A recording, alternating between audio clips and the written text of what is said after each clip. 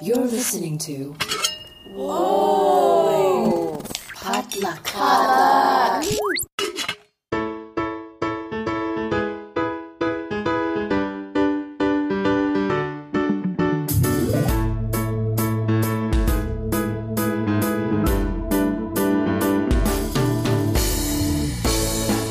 And welcome to Books and Boba, a book club and podcast featuring books by Asian and Asian American authors. My name is Marvin Yue. And I'm Rira Yu. And welcome to our February 2023 mid-month check-in, where every month we take a look at the latest Asian American book and publishing news. It is Valentine's Day week. Rira, happy Valentine's Day.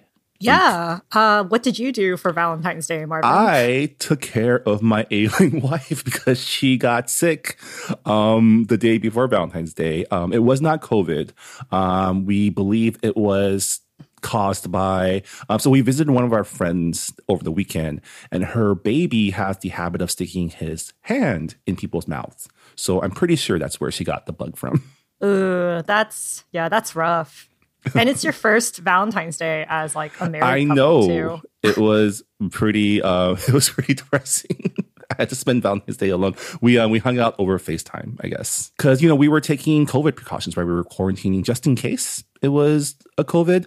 But she's been cleared, and it was just it wasn't mild, but it was just like a stomach bug. Yeah. Ooh, yeah, those are nasty. How was your Valentine's Day? Nothing special. Like, we ordered takeout and we watched Fellowship of the Ring. So Ooh. it was a very chill Valentine's Day. A very chill 3-hour long movie. Did you watch the director's cut? No, it was just the feature length. My partner and I, we have like a special relationship with Lord of the Rings because one of the first meetings I've had with Dan was he was working on a short film that was kind of like a parody of Lord of the Rings. Oh. And I helped with casting. So, and also like I was obsessed with Lord of the Rings for a really long time to a point where like I memorized the script. So, Oh, wow. That's a very long script.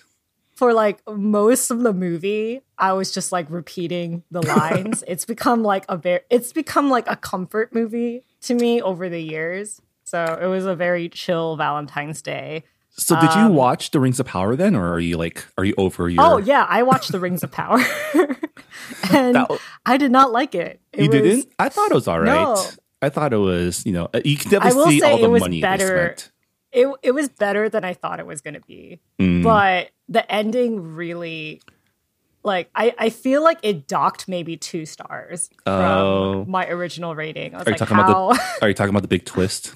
Yeah, the big twist. Oh, yeah. And also, like, it was just weird with like Galadriel's characterization, and also like how everything is so compressed in the timeline that I'm like, it seems kind of rushed. But you don't like Girl Boss Galadriel? No, I don't. I feel like they could have done a way better job showing like the, I guess, like more violent and edgier side of Galadriel, but as like an elf that's lived for thousands of years, like during the era of the trees, like I don't believe it. So You heard it, folks. Hardcore Tolkien fan Rira Yu.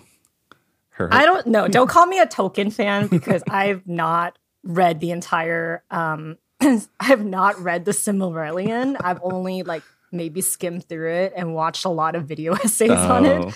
So did I say am not an hardcore expert. Peter Jackson fan? No, because that means that I watch his other films, and after what he did with The Hobbit, I'm revoking. I'm Selective taking this back. Lord of the Rings Middle Earth fan Rira Yu. But earlier this week, I had the pleasure of meeting the entire squad of the Kim Chingus. All of them had an event at Bel Canto Books in Long Beach, and it was so great because Gracie is all the way from New Zealand. So I was like, when am I ever going to see her again? And then Sarah's from Canada. She's from Vancouver. I've seen Sarah before, but it's also like, you're from Canada. when else am I going to see you in person? Yeah, shout out to the Kim Chingus. I've never been to Bel Canto Books yet, and I actually didn't come with Yuria because they had sold out beforehand. And now I'm learning from you that I probably could have shown up because there were last minute tickets available. But maybe next time. Maybe next time the Kim Chingus are in town, we can finally hang out. But yeah, that sounds like a lot of fun. We have had all but two of them on our podcast before. So looking forward to collecting the rest of the Kim Chingus on this podcast. They're human beings. We shouldn't treat them like Pokemons. But Gracie and Susan are coming out with books this year. So we will be talking to them eventually. Let's do it. Definitely looking forward to that. All right. So on that note, let's get started with our mid-month episode. As always, we start off with the latest publishing news in the world of Asian American literature. As with before, we have omitted most of the HarperCollins books from this list, although as of this morning, the strike is over. So I guess in the near future, we'll probably do a all HarperCollins book update, a special episode for y'all to go over all the book news that we've missed from that publisher. But we are going off of a list that Reba put together last night while they were still on strike. So all the HarperCollins and HarperCollins imprints are not going to be listed this round. But stay tuned for that. And we'll probably talk more about the end of the strike later on in our news segment. But to get started, Reba, what is our first book deal? All right, our first book deal is in a 2-book deal, Dell bought North American rights to Naina Kumar's debut novel, Say You'll Be Mine. Pitched as My Best Friend's Wedding meets Indian matchmaking, the book follows a young woman who enters a fake engagement with the man her parents always wanted for her in an effort to survive being the best man at the wedding of her ex, whom she still has feelings for. Publication is set for 2024, and the second novel is currently untitled. This sounds like just the kind of rom-com chaos that you want from like a good rom-com, right? Yeah, it sounds like a bad idea.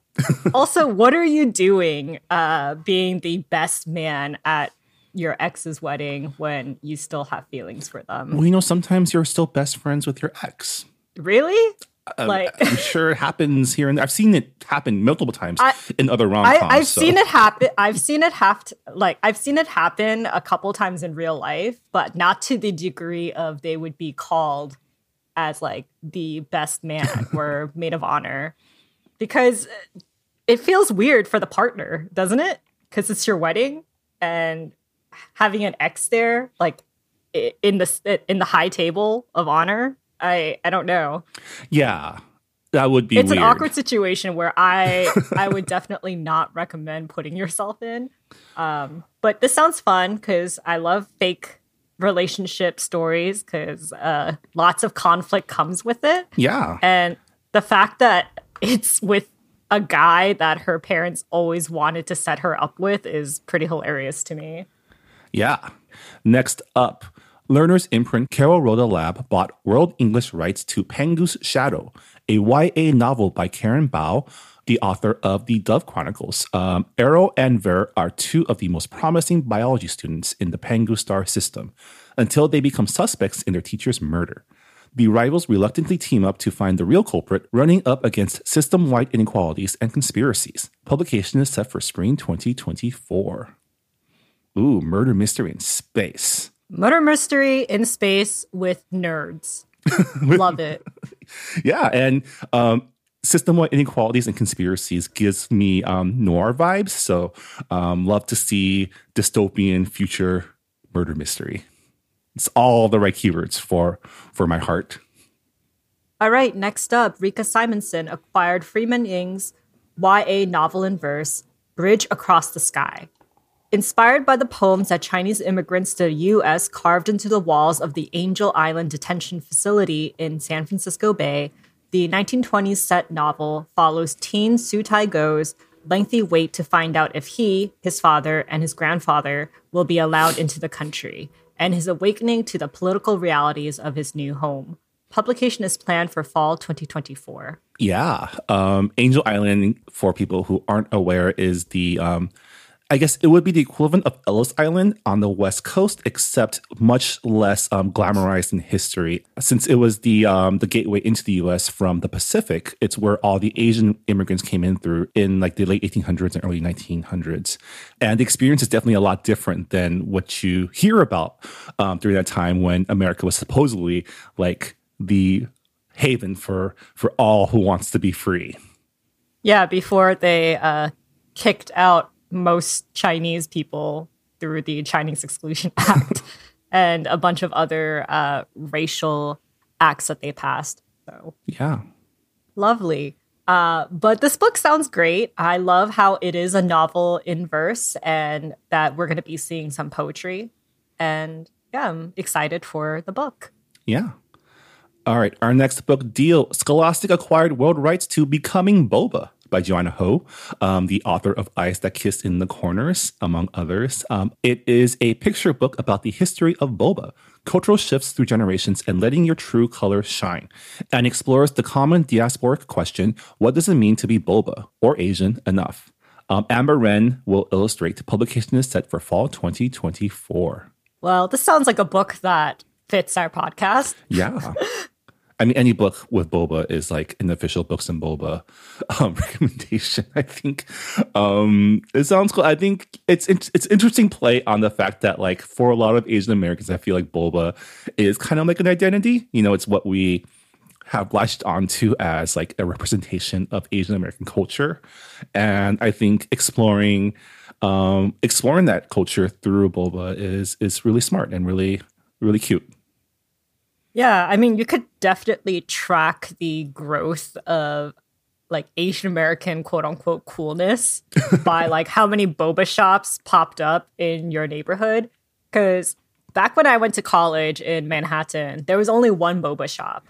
And I went back like a couple of years ago, and now there's like so many boba shops.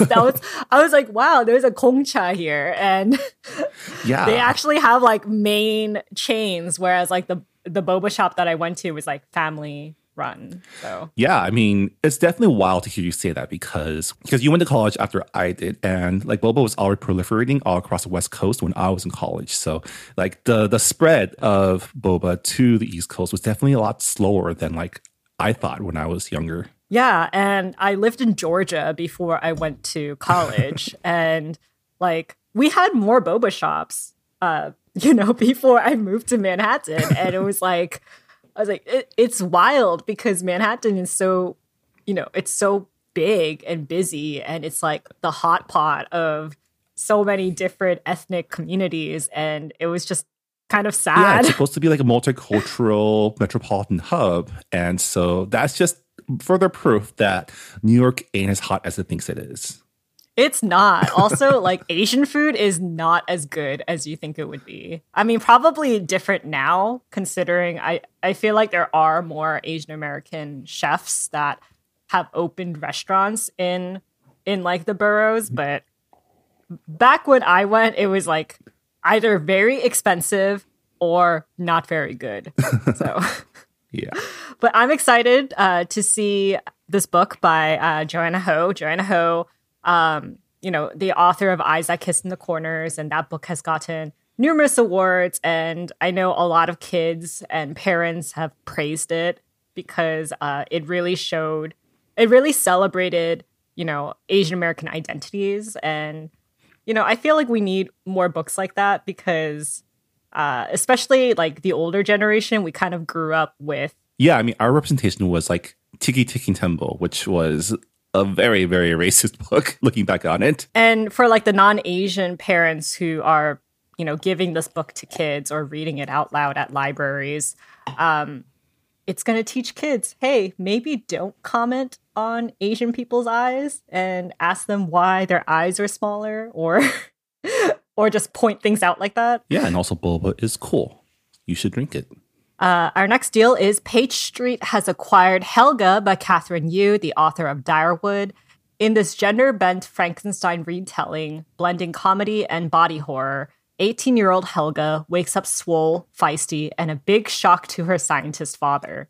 When her father leaves town on business, Helga escapes the lab to explore her volcanic island home in search of rowdy punk clubs, new friends, good food, and on the hunt for a cute boyfriend, even if she has to make one herself. Publication is set for spring 2024. This sounds fun. It's like a YA Frankenstein riff. When I hear Woke Up Soul and Feisty, I'm thinking of, I don't know, are you watching Physical 100, Rira?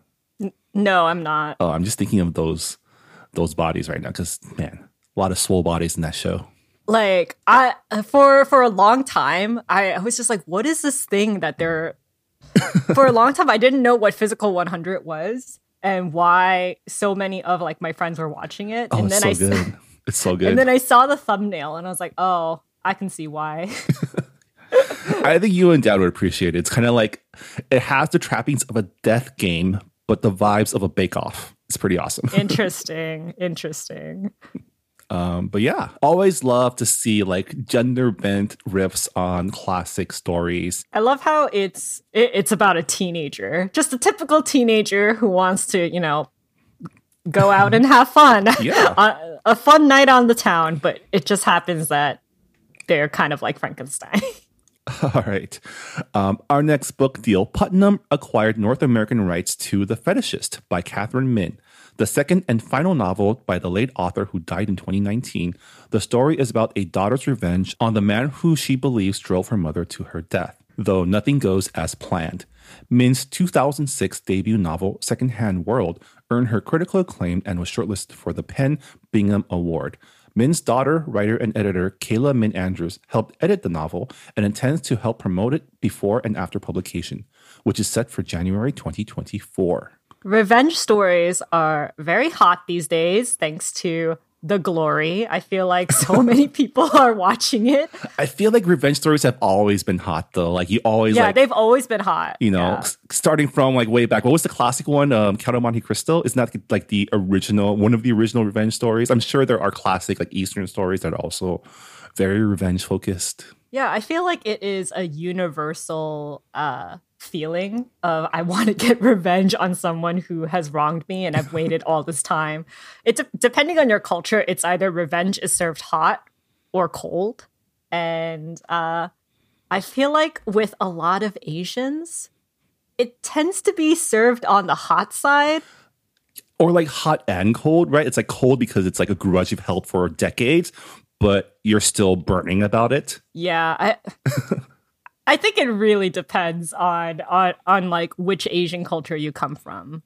But this sounds really entertaining. Yeah, and it's nice to see that Catherine's daughter is helping bring her mom's book to life, even after her mom's death. I'm sure it was also a pretty painful process, but I'm sure a great book came out of her efforts. Yeah.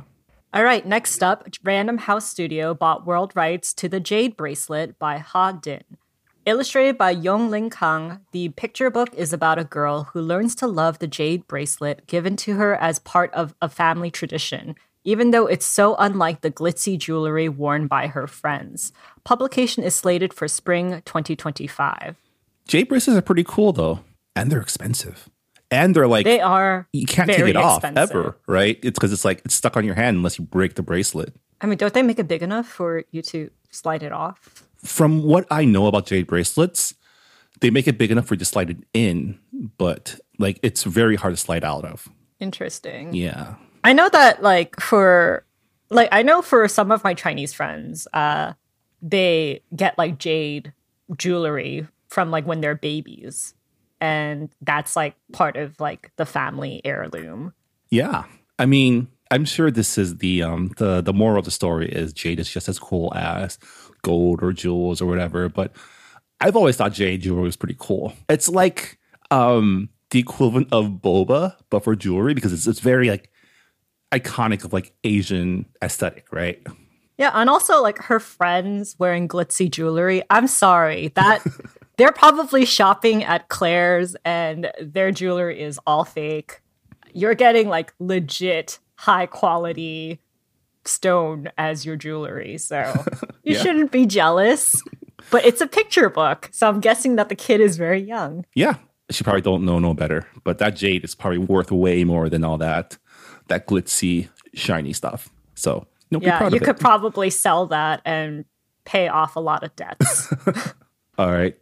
Next up, Disney Hyperion acquired at auction When the Sky is Deepest Blue by Claire Osanko. This YA debut tells the story of Dee Dee Walters, an insomniac in conflict with her strict Filipino single mom, who won't let her learn how to drive. But when Dee Dee meets the new boy next door, whose home life also keeps him up at night, a series of midnight driving lessons becomes an escape from the pain and secrets they both have inherited. Publication is slated for fall 2024. I can definitely relate to the midnight driving lessons because because like my dad I mean, this was before I took like official driving lessons, but when my dad was first teaching me, he could only teach me at night. So we would like find an empty parking lot and practice. Oh, wow. And it was like, yeah, it would be like really late at night. Sometimes it was like 10 o'clock, not close to midnight because I still went to school. But yeah, learning how to drive at night is it's kind of creepy. It gives you like horror movie vibes. Don't recommend it, but this sounds more romantic. Yeah, I think this is more like sweet and boy meets girl type of story. Although if it does take a creepy turn, I'm not against that. But I don't think it's that type of story. No, it feels like it's like an indie movie love story Yeah. about two teens who, they have hidden pain and they're able to share that with each other. Yeah, and the hidden pain is intergenerational conflict, which is the most Asian American of all stories. Yes, the whole my mom doesn't understand me and I would like to have freedom. It's something that all of us go through. Yep. All right, next up, Norton Young Readers acquired world rights to picture book Leaf's Gift, written by Michael Wang and illustrated by Lenny Wen. The picture book is about a boy's plant collection that takes over his bedroom. When important belongings start to go missing in the overgrowth, Leaf must use his botany skills to find a solution. Publication is tentatively slated for winter 2025. This just sounds like a self-made problem. Like, no one should have that many plants. I just realized that I probably mispronounced the character's name. It's probably Leaf's Gift because it's about plants. It is. I get it now. I'm definitely not a plant person. I kill every single plant that I get from people. But I like to blame that on my environment because I live in an apartment where I don't get a lot of direct sunlight. For a while, when I used to work in an office, I had a cubicle succulent, which I was raising. But I don't know where that went. I think I gave it to a coworker when I left. Did you take care of it? Like, did you actually water your succulent? Because you're supposed to do that, like, I don't know, not monthly, but you're supposed to, like, dunk it in water instead of, like, pouring water on top of the soil. I think I just poured water on it. It's probably dead at this point. Although it was... at this point. It was... I mean, I'm sure my coworker is taking better care of it. He's probably in a better place than in my cubicle, but... Yeah, this sounds like a lot of fun and may encourage more kids to raise some plants in their room, which I'm sure parents will love because it definitely won't attract any bugs into the house. I mean, if it's inside, I don't see why they would attract bugs. Just make sure you close your windows. Bugs will win away. All right, our last deal. Candlewick Press bought world rights to Harshini Vankaneni's debut picture book, What Color is the Baby?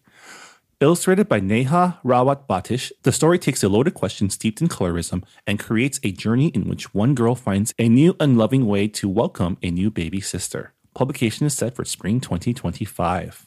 Ooh, colorism. That is a loaded topic for a picture book. Yeah, especially in an Asian family, like colorism is something that we've all dealt with because, man, those prejudices run deep.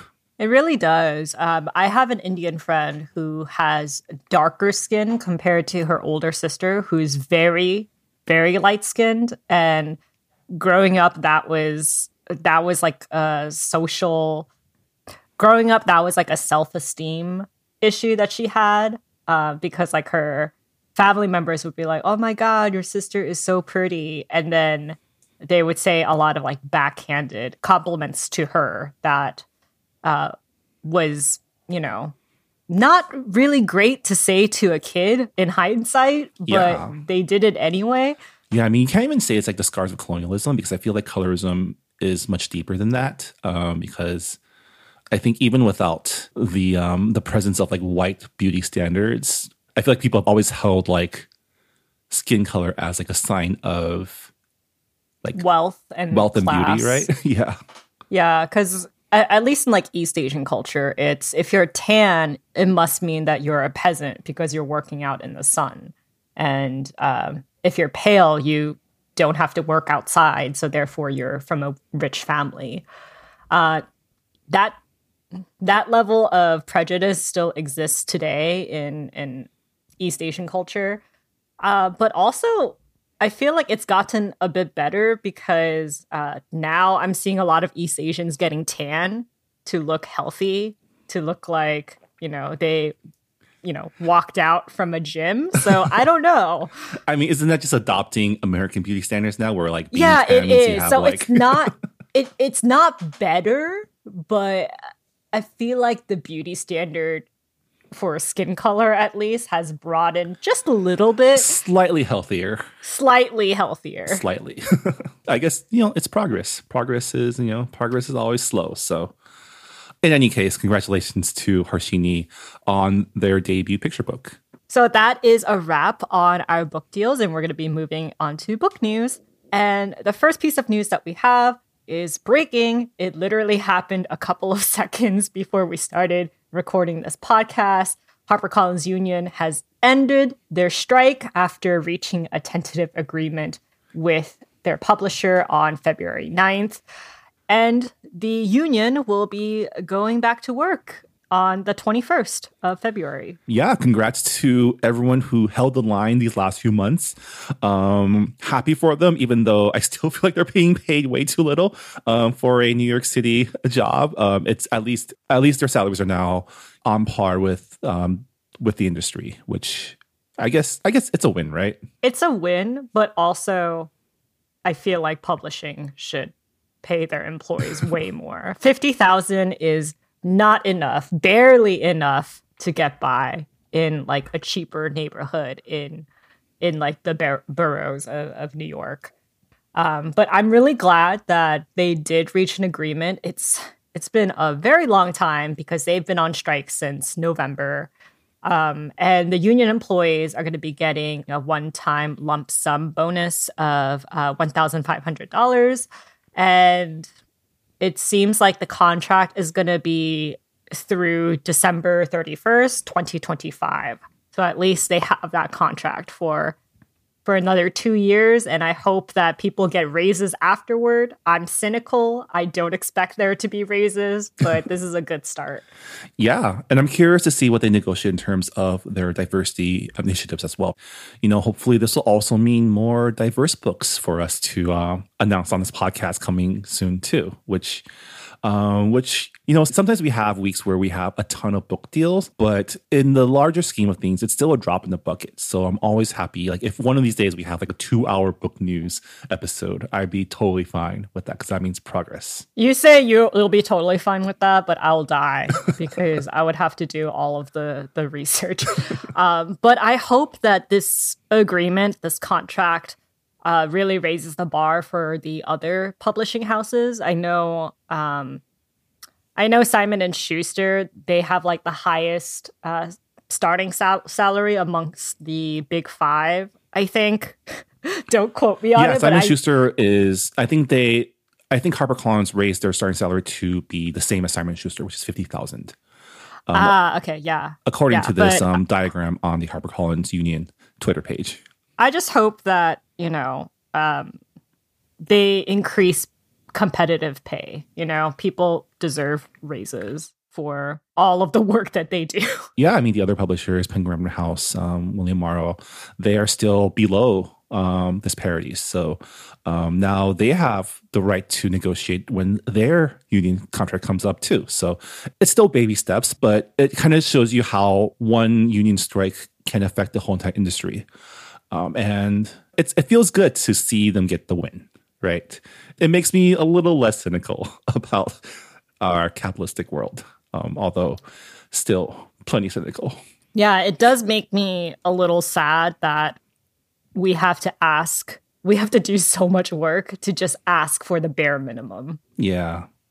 And I really hope that the new contract covers the number of hours that editors are working, because I know that a lot of editors, they bring their work home and they're not getting paid for those hours that they're working from home because they have to read all of these manuscripts. So I hope that they're able to get a better work-life balance. But again, I haven't read the contract, so Yeah. I feel like that's still going to happen, just by the nature of the work, you know. Just by the nature of the work. But at least they'll be better compensated. It's just really sad to see so many editors that I followed online leave the publishing industry because they were burnt out. So I'm hoping that the higher pay will definitely help get a better work-life balance, but we'll see. Yeah.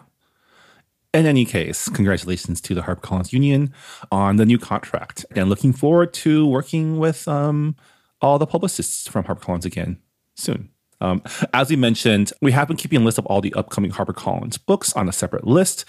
And now that the strike is over, we'll probably do a all HarperCollins book news episode at some point in the future to catch up on those publishing announcements as well. So watch out for that.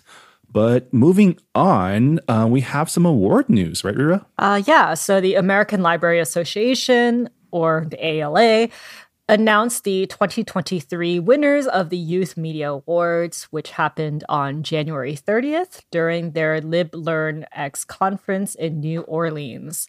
So obviously, we are an Asian and Asian American book club podcast, so we're only going to be giving shout outs to the Asian authors. Congratulations to all of the winners. We have literary blindness. So we can only recognize Asian American authors on any of these lists. I mean, we have to cheer for our own people. You know, it's kind of like the Olympics. So Sabaa Tahir's All My Rage won the Michael L. Prince Award for Excellence in Literature Written for Young Adults. The Last Mapmaker by Christina Soontornvat and Maisie Chen's Last Chance by Lisa Yee were named Newbery Honor Books. And the American Libraries Association also announced this year's Asian Pacific American Award winners. And the APA Award for Picture Book went to From the Tops of the Trees, written by Kao Kalia Yang and illustrated by Rachel Wada. And the honoree was Nana Nanek and Nina, written and illustrated by Liza Ferniehow. And the APA Award for Children's Literature went to Maisie Chen's Last Chance, written by Lisa Yee. And the committee named Troublemaker, written by John Cho, with Sarah Suk as the honoree. And for the last APA award that we have on this list, the youth literature winner went to Himawari House, written and illustrated by Harmony Becker. And the honoree was The Silence That Binds Us, written by Joanna Ho. And those are the Asian winners of the ALA Awards. So I didn't realize that the American Library Association had like a separate, like, not even category, like a separate section, award section just for Asian books. Oh yeah. I mean, we've covered the APA Awards in previous years. Yeah, I just always thought that it was like its own separate thing. But that's cool to learn that it's part of like the official like American Library Association like umbrella, I guess. Yeah. But yeah, really cool to see all of the winners. A lot of books that we've covered on this podcast before. I mean, a lot of awards were announced during this award ceremony. And I'm sorry if I missed any. But if I missed any Asian winners, please send them over to us by Twitter and we'll try to give a shout out. And, it's really nice to see books that have been banned by certain school districts be winners in the Youth Media Awards, because as you guys may know, book bans have increased nationally, and it's become like a very serious problem as of late. So as always, the Books and Boba official stance is no book bans. Book bans are bad. Don't do it. Oh my God. So I don't know if you saw, but there was like a New York Times op-ed written by Margaret Atwood, the author of The Handmaid's Tale. And pretty much the gist of it was book bans just make people want to read banned books more. And it's like good for sales. And a lot of BIPOC authors were like, you missed the point. This is about kids.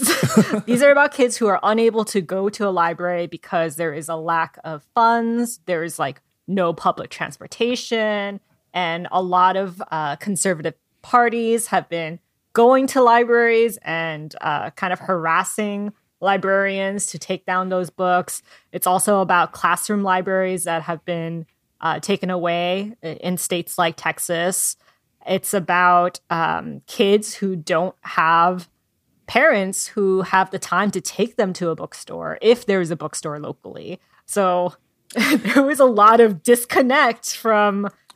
you think Margaret Atwood would be railing against, like, you are creating the dystopia that I wrote about. But yeah, that's kind of a bad take from her. I'm so glad that the American Library Association is really highlighting these books that have important issues that allow, like, BIPOC kids to be seen. And yeah, it's just really reassuring that the literary world is giving credit where it's due. So again, congratulations to all of the award winners. And with that, that'll do it for our book news for February 2023. Before we go, though, remind us what we're reading for this month for book club. We are reading The Charmed List by Julie Abe. And it's a best friends to enemies to lover story with witches and enchantment and a road trip. And a road trip. Yeah, gotta love road trip stories. It's a lot of fun, and we'll be discussing that book at the end of the month. What a nice refresher for the soul after reading our Quan's Babel last month. Definitely a palate cleanse because that book went into dark places. And the Charmed List, has cupcakes and tea and magic. And also we have a cameo in it, which is also nice. Yeah. We've had Julie Abe on the show for her debut book, Eva Evergreen. And, magical, feel-goodsy ambiance books are Julie's jam. So I'm really excited to talk to you about this, Marvin, on our show. Yeah. And for those of you who have already completed the book, please leave us comments on our Goodreads forums or, share your thoughts on Twitter and Instagram, and we will try to incorporate them in our discussion episode. And with that, that'll do it for this episode of Books and Boba.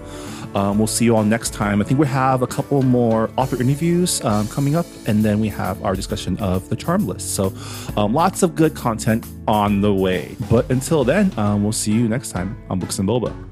Bye, everyone. Bye. Thanks for listening to Books and Boba. This podcast was hosted by Marvin Yue and Riri Yu and edited and produced by Marvin Yue. Follow the book club on Twitter and Instagram by going to @BooksandBoba and engage with us on Goodreads on our Goodreads group. You can also check out past episodes of the podcast by going to booksandboba.com and by subscribing to us on your favorite podcast app. Don't forget, you can support Books and Boba and Asian American authors by purchasing books at our bookshop.org account. Check out the link in our show notes and also at booksandboba.com. Books and Boba is a proud member of the Potluck Podcast Collective, a collective of Asian American hosted podcasts featuring unique voices and stories from the Asian diaspora. Learn more about the collective and check out our fellow Potluck shows by visiting the website podcastpotluck.com. Thanks for listening.